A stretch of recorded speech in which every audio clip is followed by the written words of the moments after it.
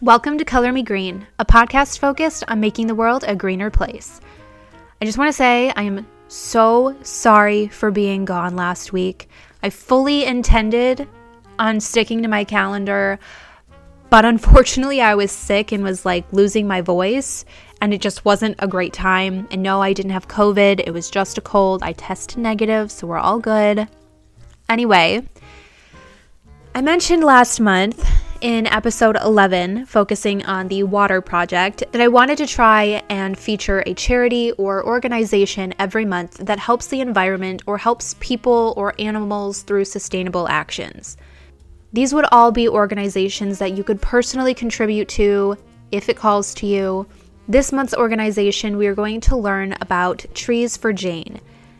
I'm going to get into a little about who Jane Goodall is and why what she does matters, and then we will get into her project, Trees for Jane, and see what good they're doing and how we can help them on their journey.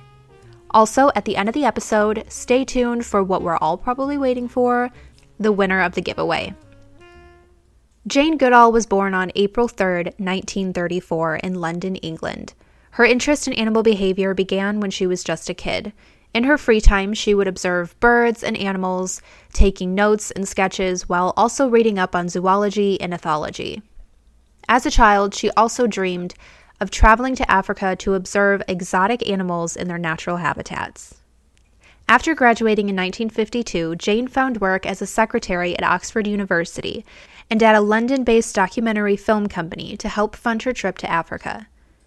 If there are any words in this entire show that I mess up or say wrong or struggle with, please don't make fun of me. I'm trying my best. I'm actually using Google to help me pronounce the words because there are just some things that a girl cannot pronounce, okay?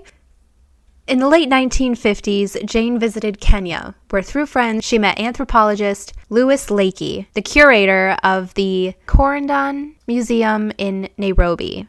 Leakey hired Jane as a secretary and invited her to participate in an anthropological that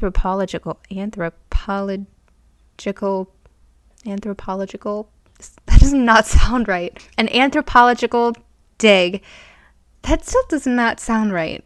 An anthropological dig at a site rich in fossilized prehistoric remains of early ancestors of humans. Leakey had an interest in chimpanzees. Few studies of them had been successful due to either the size of the safari scaring the chimps, producing unnatural behaviors, or the observers spending too little time in the field to gain enough knowledge. Leakey believed that Jane had the right temperament to spend the long-term isolation in the wild. Due to Jane not having any formal scientific education or even a general college degree, many experts were against Leakey's decision. However, Jane agreed to attempt the study. In July of 1960, Jane arrived at Lake Tanganyika in the Gombe Stream Reserve of Tanzania, Africa, to begin her study of chimpanzees.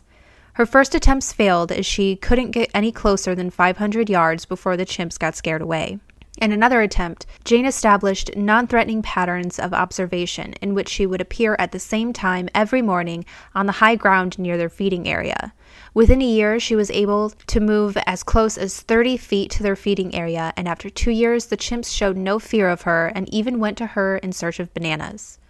After being accepted by the chimps, Jane established a term she called the Banana Club, which is a daily systematic feeding method she used to gain trust and obtain a more thorough understanding of the chimps' everyday behavior. Using this method, Jane was able to imitate the chimps' behavior, spend time in the trees, and eat their foods.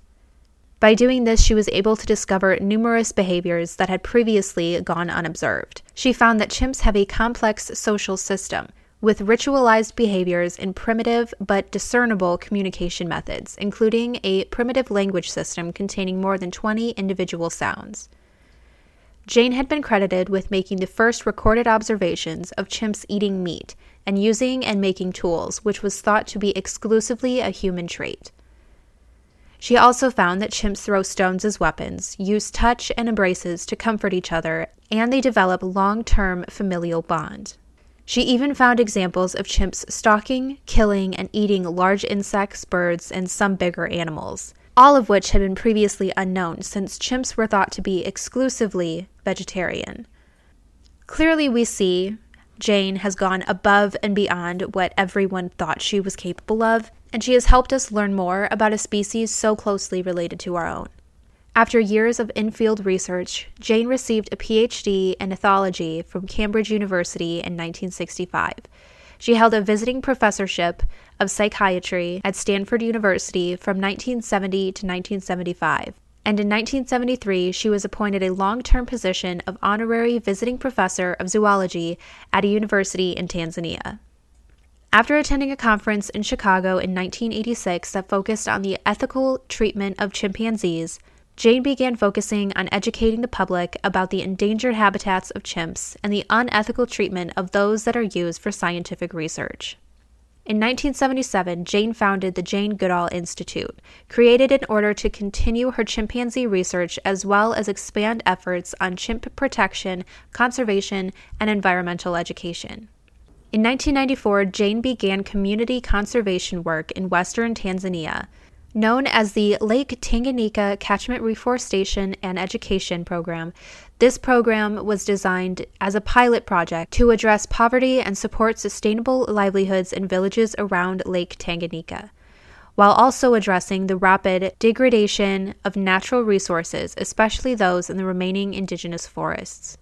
That leads us to 2021. Jane Goodall has launched Trees for Jane in September of this year, joining a global effort to combat climate change by planting 1 trillion trees by 2030. The global mission for Trees for Jane is to help everyone to support broad-scale community-based forest protection and restoration efforts. They want to inspire people everywhere to plant and care for their own trees.